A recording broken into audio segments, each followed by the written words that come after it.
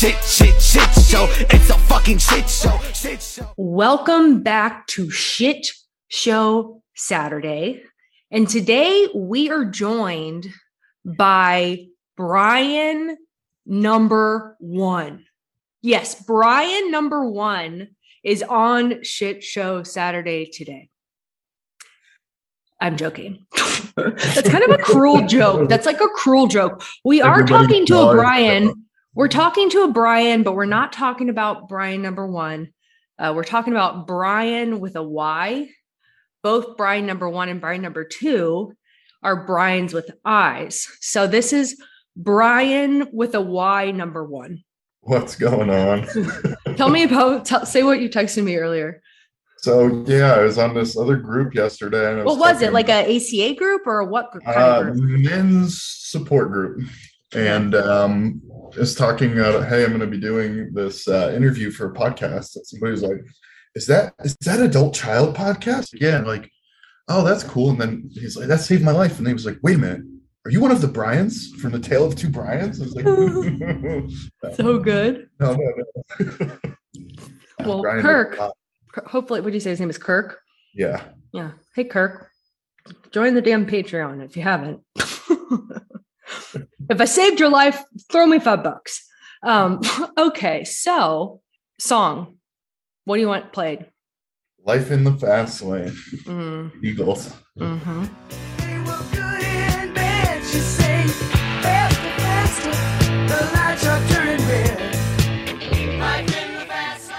We should do the Bryan song. Remember that? Did you hear that? It's like from Monty Python. It's The Life of Bryan. Yeah, it's in my very first episode. Yeah. Oh, geez. That's a gem. Okay, so carb. Anything Italian. I had carbonara last night, and it's like a toss-up between fettuccine alfredo and carbonara. If I see it on a menu when I go to a new place, it's like I gotta get that. Lots of butter and oil. Okay, so then dessert, or sorry, not dessert, condiment. Ever been to Red Robin? Have you? So they have this campfire sauce, and it's basically 50-50 mix of barbecue sauce and mayonnaise. Okay. What's it called? They call it campfire sauce. Campfire. Huh. I'll have to try that shit out. Oh my God. I like barbecue and ranch mixed together. I haven't tried that. It's good. Okay. How about, what's the worst first date you've ever been on? Oh, man. Oh, boy. Well, hopefully someone that ends up listening to this podcast. Went on a date. She wanted to stay over after, and then I was just like, made this short quip that kind of got under my skin, and I was like, you know what? I'm not feeling it. And then she stayed in my driveway for about 45 minutes, called 22 times, texted 7 times. Please just let me come in. I'll sleep on the cold hardwood floor. I don't care. Just let me in. I turned the front lights off and was like, you need to leave or I will call the police. Poor girl. I know. God. Yeah. I would do something like that. Well, I don't know. Maybe it was like my best friend's wife's good friend, and I was just like, yeah, I don't ever want to see her. And then they were engaged at the time, and then she was one of the bridesmaids, and I was, one of the groomsmen, and I'm like, please don't let me stand next to her. Well, did anything after that, once you told her you were going to call the cops, did she bother you anymore? Yeah, definitely. Yeah. Oh, poor girl. That was me. So lame. Yeah. It was just, I hope she gets some sort of help. So you've been sober for how long? 6 years? 6.5 years. Okay. And when did you learn the term adult child? When did you realize you were an adult child? I had a friend in AA, and he had gone to a lot of meetings and said that it was like one of the best things that he ever did. He still goes to AA, and we had talked about it, so I learned about it a long time ago, and through therapy over the years, it's kind of those brought up by a therapist, like, your problem started before you were born. And I was just like, I don't get it. Like, what does that mean? Like, your parents, Bryan, it's like, it went without saying. And it took me a long time to understand it. So, it's been exposed to me, and it's like more prevalent now. And this is something that I'm like starting to dive into here. What would you say was an adult child bottom, like the most painful? Has there been one? I mean, I'm still like learning a lot about this, right? And then I'm started reading all of the laundry list and all of that. And I'm just like, there are so many situations in there and things that have happened in life and how I've handled relationships in the past myself and places I've taken myself to. It was just completely demoralizing and everything. That was like, so. So what occurred for you to finally start doing more of the work this time now? A most recent bottom, I think, with a relationship that kind of really put a lot into perspective with life and things I've been avoiding or not addressing for years. That came out of a result of this. Well, you have to go into more detail than that. What the fuck happened? Don't give me that shit. Yeah. So I gosh, I was sober in AA for 8 years. I chased after a relationship. At that point, I chased after a relationship with somebody. I moved from New Jersey to San Diego. I was miserable at life. I'd never left my hometown. So this will kind of explain a few of the situations. I was in a relationship with somebody that I always like, she's way out of my league. This is too much for me. Her family's too healthy. Like, oh my God, the parents kiss the kids on the cheek. Who the fuck does that? Are they getting molested? Those are all thoughts going on in my head. Like, how can they have this kind of physical intimacy? Isn't that illegal? Because illegal. In my house. Isn't that incest? Yeah, isn't that incest or something? Like, oh my God, they're touching their kids,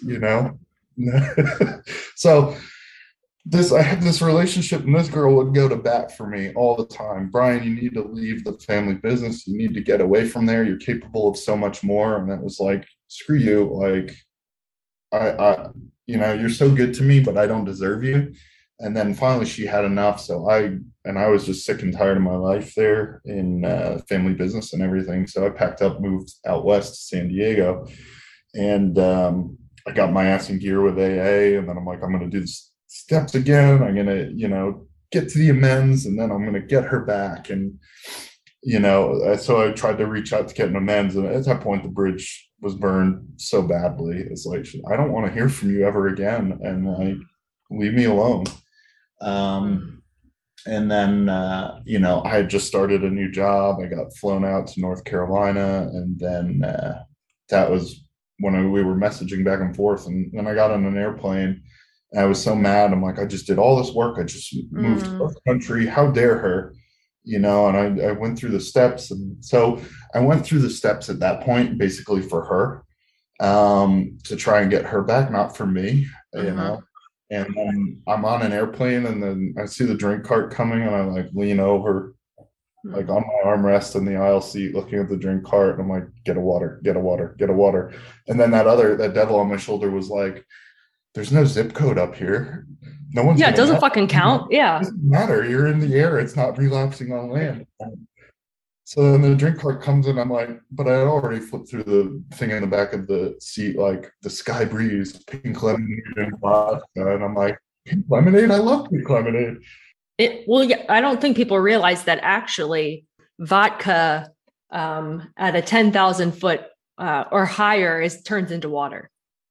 Oh, absolutely. Yeah, it's a scientific equation. But then when the plane descends, you get drunk. So, I got the sky breeze, and then I just remember that sense of ease and comfort that came over me. My head finally slowed down. All those thoughts went away.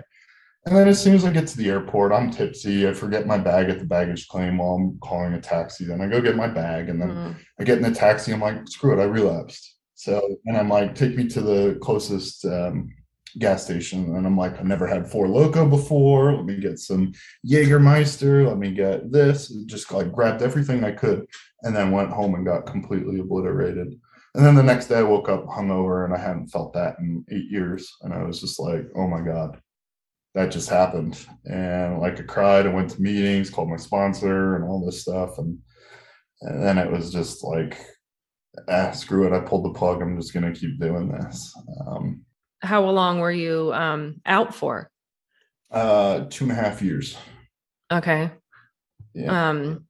And so when you finally drank, I think about this, me and my friend were talking about how if she was to relapse, she would just like go out there and just, have some fun, have some fun drinking for a while.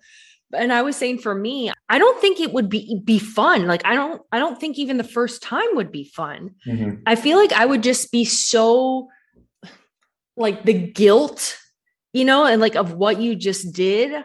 I just feel like I wouldn't enjoy it. What was it like for you? I mean, I got sober from drugs and alcohol and when I was 19. So, and I went to the Meadows, which had a strong focus on codependency and did a lot of work in those regards. But then like when I was in my mid 20s, I felt like I was robbed of my 20s. So I had that reservation there that was always in the back of my mind. That's where I was just like, you know what, I've been trying to live this good life for so long, and then like nothing's coming my way, and screw it, I'm going to live the life that I missed out on. Because I had that reservation there. I wasn't willing to accept that. I wasn't willing to do the work in AA because I was just like, how could I have a part in it? I was only 19, kind of my attitude. I hear you. Okay. So just talk about this most recent relationship. Yeah. Fast forward, that job transferred me back to the Northeast. I got sober again and then waited a little while, got into a relationship with a wonderful girl. Ken loved me, cared for me. The pandemic hit, stopped going to meetings, started acting out like a dry drunk. Me and this girl met in Ohio. Then we moved out to Berkeley. I copped the resentment because she got into UC Berkeley Law School. She had her master's in law from Europe, and then she got into UC Berkeley. She never told me she applied, and I was like, well, screw you. I never wanted to go to freaking California again. And the relationship was over pretty much before we moved out. And her sister passed away.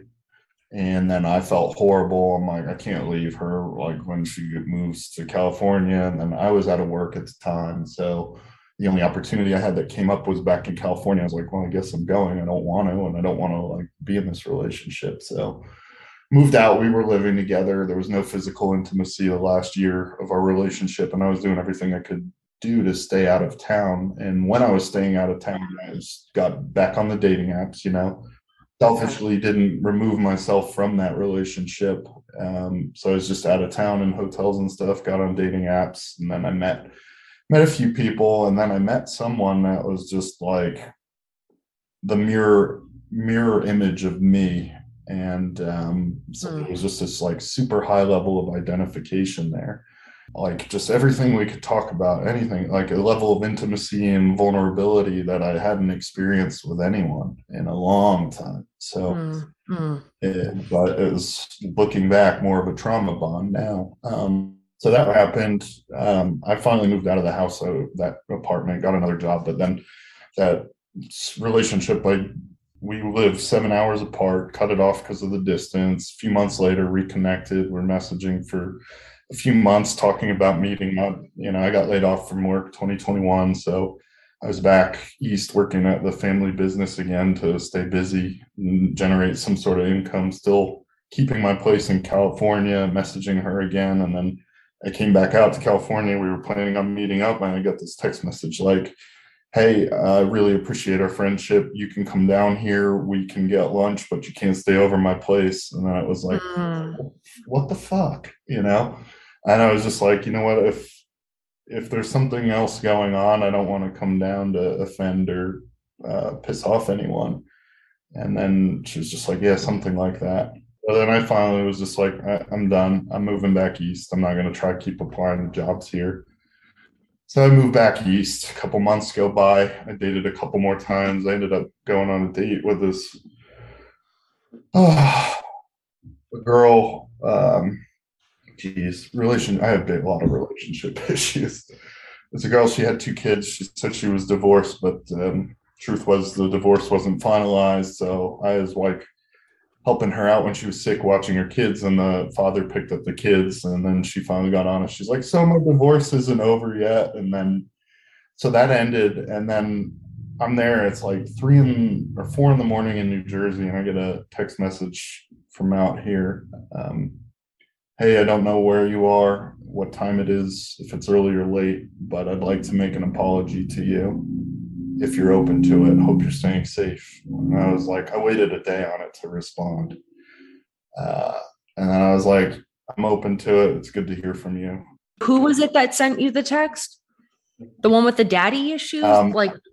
The divorced one? The one that was your soulmate? Which one are we talking about? Yeah, the soulmate. The soulmate that I met, we cut things off, we reconnected, then cut things off again. She reached out to apologize for cutting things off the second time. So we reconnected. She got honest about what had happened. And I was like, been there, done that. I'm 35, she's 27. And I was like, been there, done that. Like, I'm not mad at you. It's like, I wish you just told me that was going on rather than kind of ghost me or talk the talk like we were going to meet up and have a great time together. And then just be like, you can come down for lunch. That's it. And so she reached out to apologize. Forgave her. I was like, you're going to have to give me some time to trust you again, because that did hurt a little bit. And so we started talking. We were talking as friends, and then can't help ourselves and start talking about other stuff. And long story short, I flew out here a couple times. Long story longer. Long story longer. Yeah. I flew out here, and then out of the blue, I got a call from a friend about a job out here again. And I was like, hey, I might be ending up back out here, so I'm willing to give it another shot if you are too. And she was like, yeah, that's cool. And, so flew out a second time. Things were going well, then things started getting weird. And, like I said, we have this trauma bond, could talk about anything and everything. And she got frustrated, was just like, I always feel like you think there's something wrong with me. And I'm like, no, I just identify. She's like, well, how the hell do you even talk about all this stuff and then feel comfortable with it? And I was like, I've been in therapy for 27 years of my life. And, I've accepted a lot of the things that have happened and dealt with a lot of things that happened. And she's just like, that's wild, I just don't know. It just feels like, and then it turned into, she's like, I feel like you think I'm a monster or something. And I was just like, no, I don't feel that way at all. I'm like, I genuinely care about you. I have a lot of compassion for you, and everything that you've been through in life that we identify with, and I enjoy our conversations. So I moved out here 3 days before I moved out. She cut things off, and it's just like, it became another person, like Jekyll and Hyde. The day before this happened, we were talking about Costco memberships, what kind of dogs we would get and name, and then turned in the next day like, we're bad for each other. And then think about it, flew out, got out here. We talked for an hour on the phone. I just don't know. I don't think I want this and all of that. And she's like, I have to go. I'm getting lunch with my dad. And then we'll talk in a couple days. Like 2 weeks went by, and I'm there like, what the fuck? Like, what did I do? Like, what's wrong with me? So I reached out, hey, you want to grab lunch or maybe chat? And she's like, I'm open for a phone call. And then she just like, we had this phone call, and she went off on me. And then right after the phone call, I got blocked. I got blocked on Instagram, and I like nothing but kind, and just blew me away.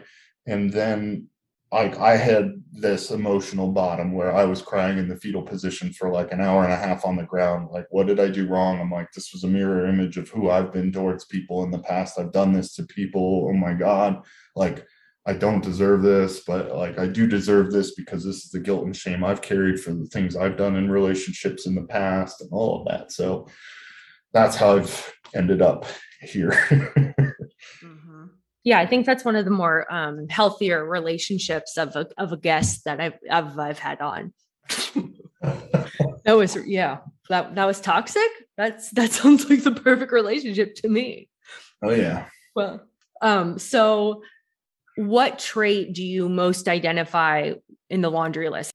Definitely abandonment, the judge myself harshly, low self-esteem, I stuff feelings like a Build-A-Bear, guilt. So talk about your upbringing. So what did dysfunction look like within your home? For me, this is something in my men's group I discovered recently. I was talking about like, why do I have this fear of abandonment? And then I was reading Facing Codependence. They said, do this exercise, write all of your traumas 0 to age 17. So I started doing that after I had that mental breakdown, fetal position crying thing. And then I got to age 17 and I'm like, you know what? I did so much damage in my 20s. And after I went back drinking, I'm just going to write this sucker right up to 35. But so I looked at it and I'm like, this dysfunction in my family really started. I was in special ed. I had all this energy. I jumped out of the window in kindergarten and ran around the school to make other kids laugh and pretended like the teacher never knew. I went to the principal. I got in trouble. My parents got called. I was just like that wild kid throwing stuff in art class and all that. So a lot of dysfunction started with that. And then I got put on medication and sedated, for lack of a better term. There was a point I was on like 6 pills in the morning, 7 at lunch, 6 at night. And what were they prescribing it? At that point, it was like, it started with Ritalin, then it was Adderall. And then I had a doctor that if I had a side effect from a medication, I started having mood swings from Adderall. So, he's got to be bipolar. Let's give him bipolar. Mm-hmm. So anything that had a side effect just got more medication thrown at it. And, most recently I realized that's where my fear of abandonment comes from, was not so much a relationship or parental thing. It was, I felt isolated from normalcy of society and growing up with kids. So it was like, and I finally identified that. So huge. Yeah. Well, would you say that your parents were being like reckless as it came to that? Do you think that they were just doing what they were told, or was there also their part in there? I was talking to my mom last night a little bit about this, just telling her I was getting into this, and just all the different, for whatever reason, everything in the universe lately has been throwing that feeling your feelings and then talking about identities. And so I was talking to my mom last night a little bit. I'm like, I'm doing this podcast and I'm just thinking, she's like, she offered to write something out about the decisions they had to make while going through all of this. And I was like, it's almost a moot point right now because it happened. It's the past. And, that's so cliche. Well, they did the best they could. At the time, it was very different. Or I'm just justifying what happened. I don't know. It was different. And like the things that were available in schools then that are available now, like I'm the kind of kid that would have invented the fidget spinner and then get kicked out of class for being disruptive. Right. And now, so like people have like clay to squeeze on and fidget spinners. I'm like, what the fuck? I needed those when I was a kid. Why didn't I have those? Do you feel like your parents treated you differently? That's like where I feel like, geez, they could have their own therapy. I carried so much guilt and shame from growing up that way, and that feeling of being different and being told Bryan's never going to succeed like normal kids. Bryan's going to never. Were they saying these things to you? This is what like doctors in the individual education program was saying to my parents. Were your parents then telling you that? They were just, nodding their head, listening. But you would overhear it. That's what I'm saying, as a kid. Right. So I'm that little kid in the room, doesn't know any better. My parents are there. They're going to go to bat for me. But they were willing to listen to educated doctors, educated psychologists, everything. So they kind of just took the advice as they went. Mm-hmm. And I feel like that's where I lost my sense of identity along the line, and I never was able to build one. And Yeah, the toxic shame. yeah, and it was always just like, Bryan's good with his hands, so give him things to do with his hands, kind of deal. And that's what rolled into my 20s. Is I went to college for 2 weeks. I was exempted from the SATs. At that time, I couldn't get into like a reputable college because I didn't take the SATs. So I went to community college. I was in my addiction with painkillers and alcohol. And I was like, I already learned this shit at the family business. Why the fuck do I need to be here? So I dropped out. My addiction got a lot worse, and my father fired me from the family business. So I went and worked another job, and yeah, ultimately had my bottom, went to rehab, and he let me back at the family business after rehab. And but I worked there through my 20s, and there was always that story in my head, that toxic shame of you'll never amount to anything. Yeah, I'm never going to be able to function like normal kids. So then I graduated with kids that started businesses that they sold to Microsoft, and became successful investors and all these things. And I just bitter and pissed in my 20s, like, I never was allowed to have that. Mm-hmm. How do I know who the hell am I even supposed to be? All I was ever told was this is how it's going to be. So in my head, I'm there at the family business. I'm super successful at what I'm doing, but I hate myself. Like, this is the only thing I'm able to do. I've never tried anything different. And so it's just always, that was in the back of my mind. And I was like, I don't have any pride or healthy esteem in the work I'm doing. And you've got the best shop in the area, and best service, and you're the best person to deal with, most friendly. But inside, I'm like, I feel the opposite of everything. Yeah. So what has healing looked like for you? Healing for me is just staying involved with meetings. I'm in a male trauma support group. I'm on this, getting involved with the ACA, still doing my AA thing.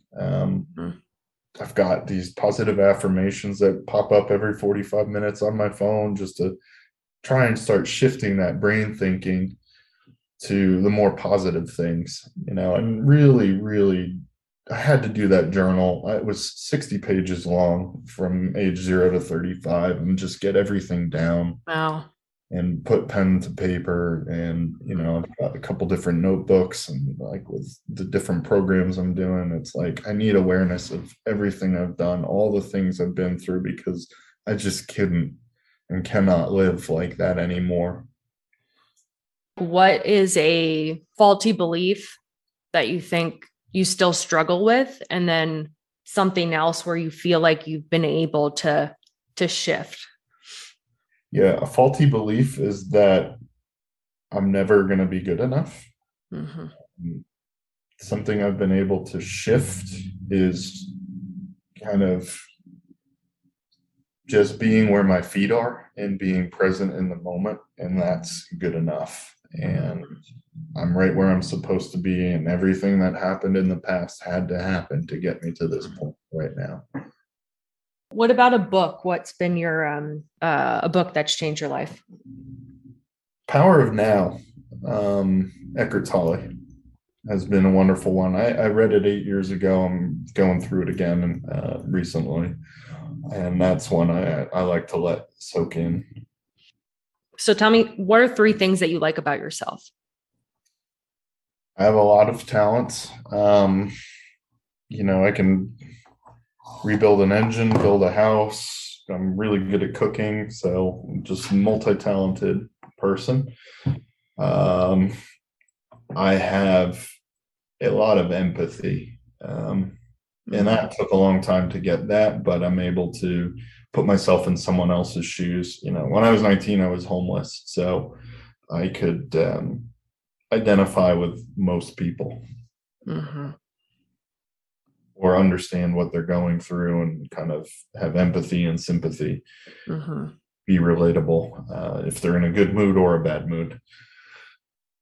And a third thing would be that I'm doing all the good things for my life now. And although a lot of horrible or things I've looked at in the past as horrible, miserable things, they had to happen in my life for me to get where I'm at right now, to be a good person. And I finally have that awareness and clarity. Yeah. So what is a dream, a hope that you have for, well, actually first on a scale of 1 to 10, how much hope do you have for your future? 10 being the highest. 8. I'm going to go with 8. That's good. It's good. You know, I've exhausted every option of trying all different things for other esteem. And it's like, Bryan, slow the fuck down and really take a look at yourself and get things straightened out before you try and force another peg through a square hole. Mm-hmm, mm-hmm. So what is a hope that you have for your future? A desire?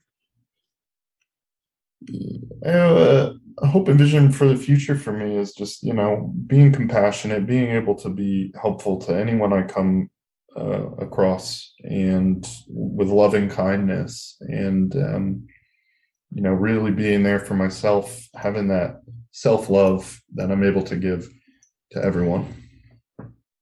Do you have any childhood dreams or anything that you put to the wayside? I've been getting back in touch with a lot of that stuff. That's something, I did arts and crafts over the weekend because it's something I used to love to do. And I'm trying to get back in touch with that inner child to where things went awry, and like pick up slowly but surely from there, and, really love myself again, and figure out all the things that are best for me that I enjoy, and keep them going. Well, this has been lovely. Bryan with a Y, number 1. The man they call Bryan. Brian. Well, that wraps up Shit Show Saturday. As always, sign up for the Patreon. That is where I host weekly support groups, and it's where you say, thanks, Andrea, for all that you do. Patreon.com/adultchild. Follow me on TikTok and Instagram @adultchildpod, and give me a damn 5-star rating on Apple and Spotify, and I will see y'all shit shows on Wednesday. Bye.